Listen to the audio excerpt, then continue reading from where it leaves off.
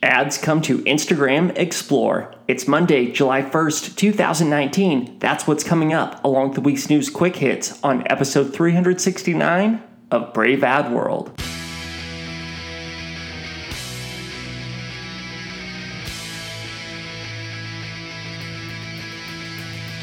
New consumers, new media, new strategies. This is Brave Ad World. Hey everybody, welcome to episode 369 of Brave Ad World, the official podcast of braveadworld.com, which combines actionable insights with some of the latest headlines and social media and digital marketing news. Every week or close to it, I take the top stories, provide a recap, and then share insights as to what those stories might mean to us as marketers. My name is Taylor Wiegert, and just a quick episode this week, as you probably heard from the intro. Not a pretty quiet week overall, for the most part at least.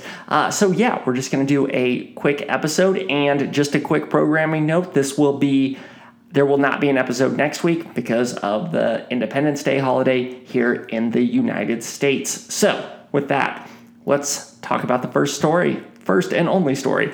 Ads are coming to Instagram Explore. So the last frontier for advertising, it has been conquered, at least on Instagram. Instagram's Explore section is now open for business as far as advertisers are concerned. Explore is a section on Instagram that offers a collection of stories, IGTV episodes, there are celebrity posts and influencer posts, and basically it's just an algorithmically generated feed of content that is sourced from across Instagram. So now advertisers can reach users there with paid ads, which is important because users are spending less and less time in their feeds and more time in features like stories. In fact, half of Instagram's daily users visit the Explore section, so it's a growing area of the platform. So how will ads be displayed? Well, ads are going to be displayed as users scroll through Explore, but they will not display at the top of the gallery. So before an ad impression is served, users have to dive into the Explore section,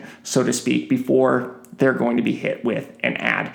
Facebook is weighing multiple options as it sees user behavior shift at this moment in time, and that means a ramp up in advertising and stories, a greater emphasis on messaging, and looking for more and more places in which advertising can live. And that's where Explore comes in. Instagram is Facebook's future, so it's really looking for more ways to replace the revenue generated by the newsfeed up until now, before it's too late, as these user behaviors change, as Facebook, as they adopt different and more diverse features.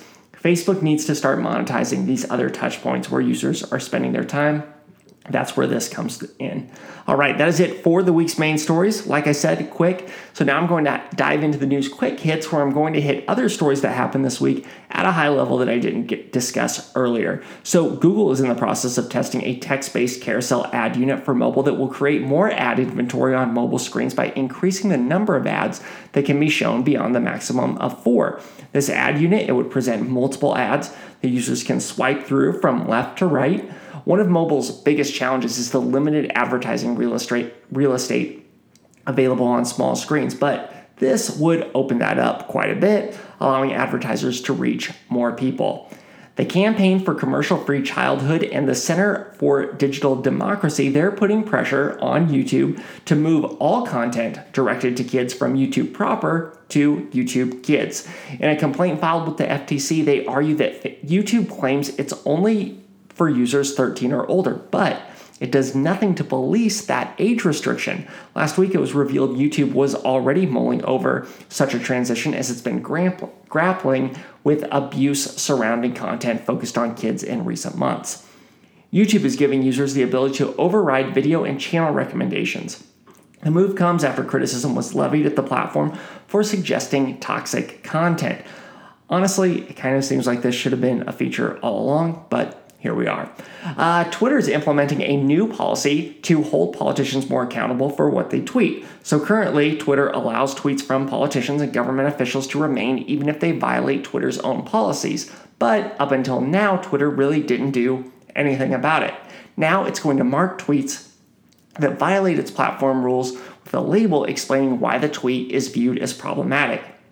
Tweets with such a flag will not be displayed in the top tweets timeline either. All right, and lastly, Facebook is updating their terms of service to make them a little bit clearer, a little bit easier to understand. The goal of the update is to make it clear to users on how Facebook makes money, why it removes content in certain instances, what rights users have to their intellectual property on the platform, and what happens when users delete content they had previously shared. So, for example, Facebook says users own the IP to their content that they upload, but Facebook reserves the right to display that content. But once the content is deleted, Facebook no longer has permission. The updated terms, which were developed with the European Consumer Protection Cooperation Network, those go into effect July 31st. All right, that is it for episode 369 of Brave Bad World.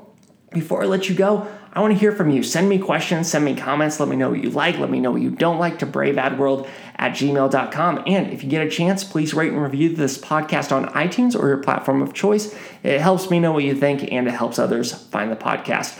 I can be found on Twitter @TWiegert, that's TWIEGERT. You can also find my personal thoughts and insight on marketing at braveadworld.com. Thanks so much for listening. Have a great week. Thanks for listening. For more, check out braveadworld.com.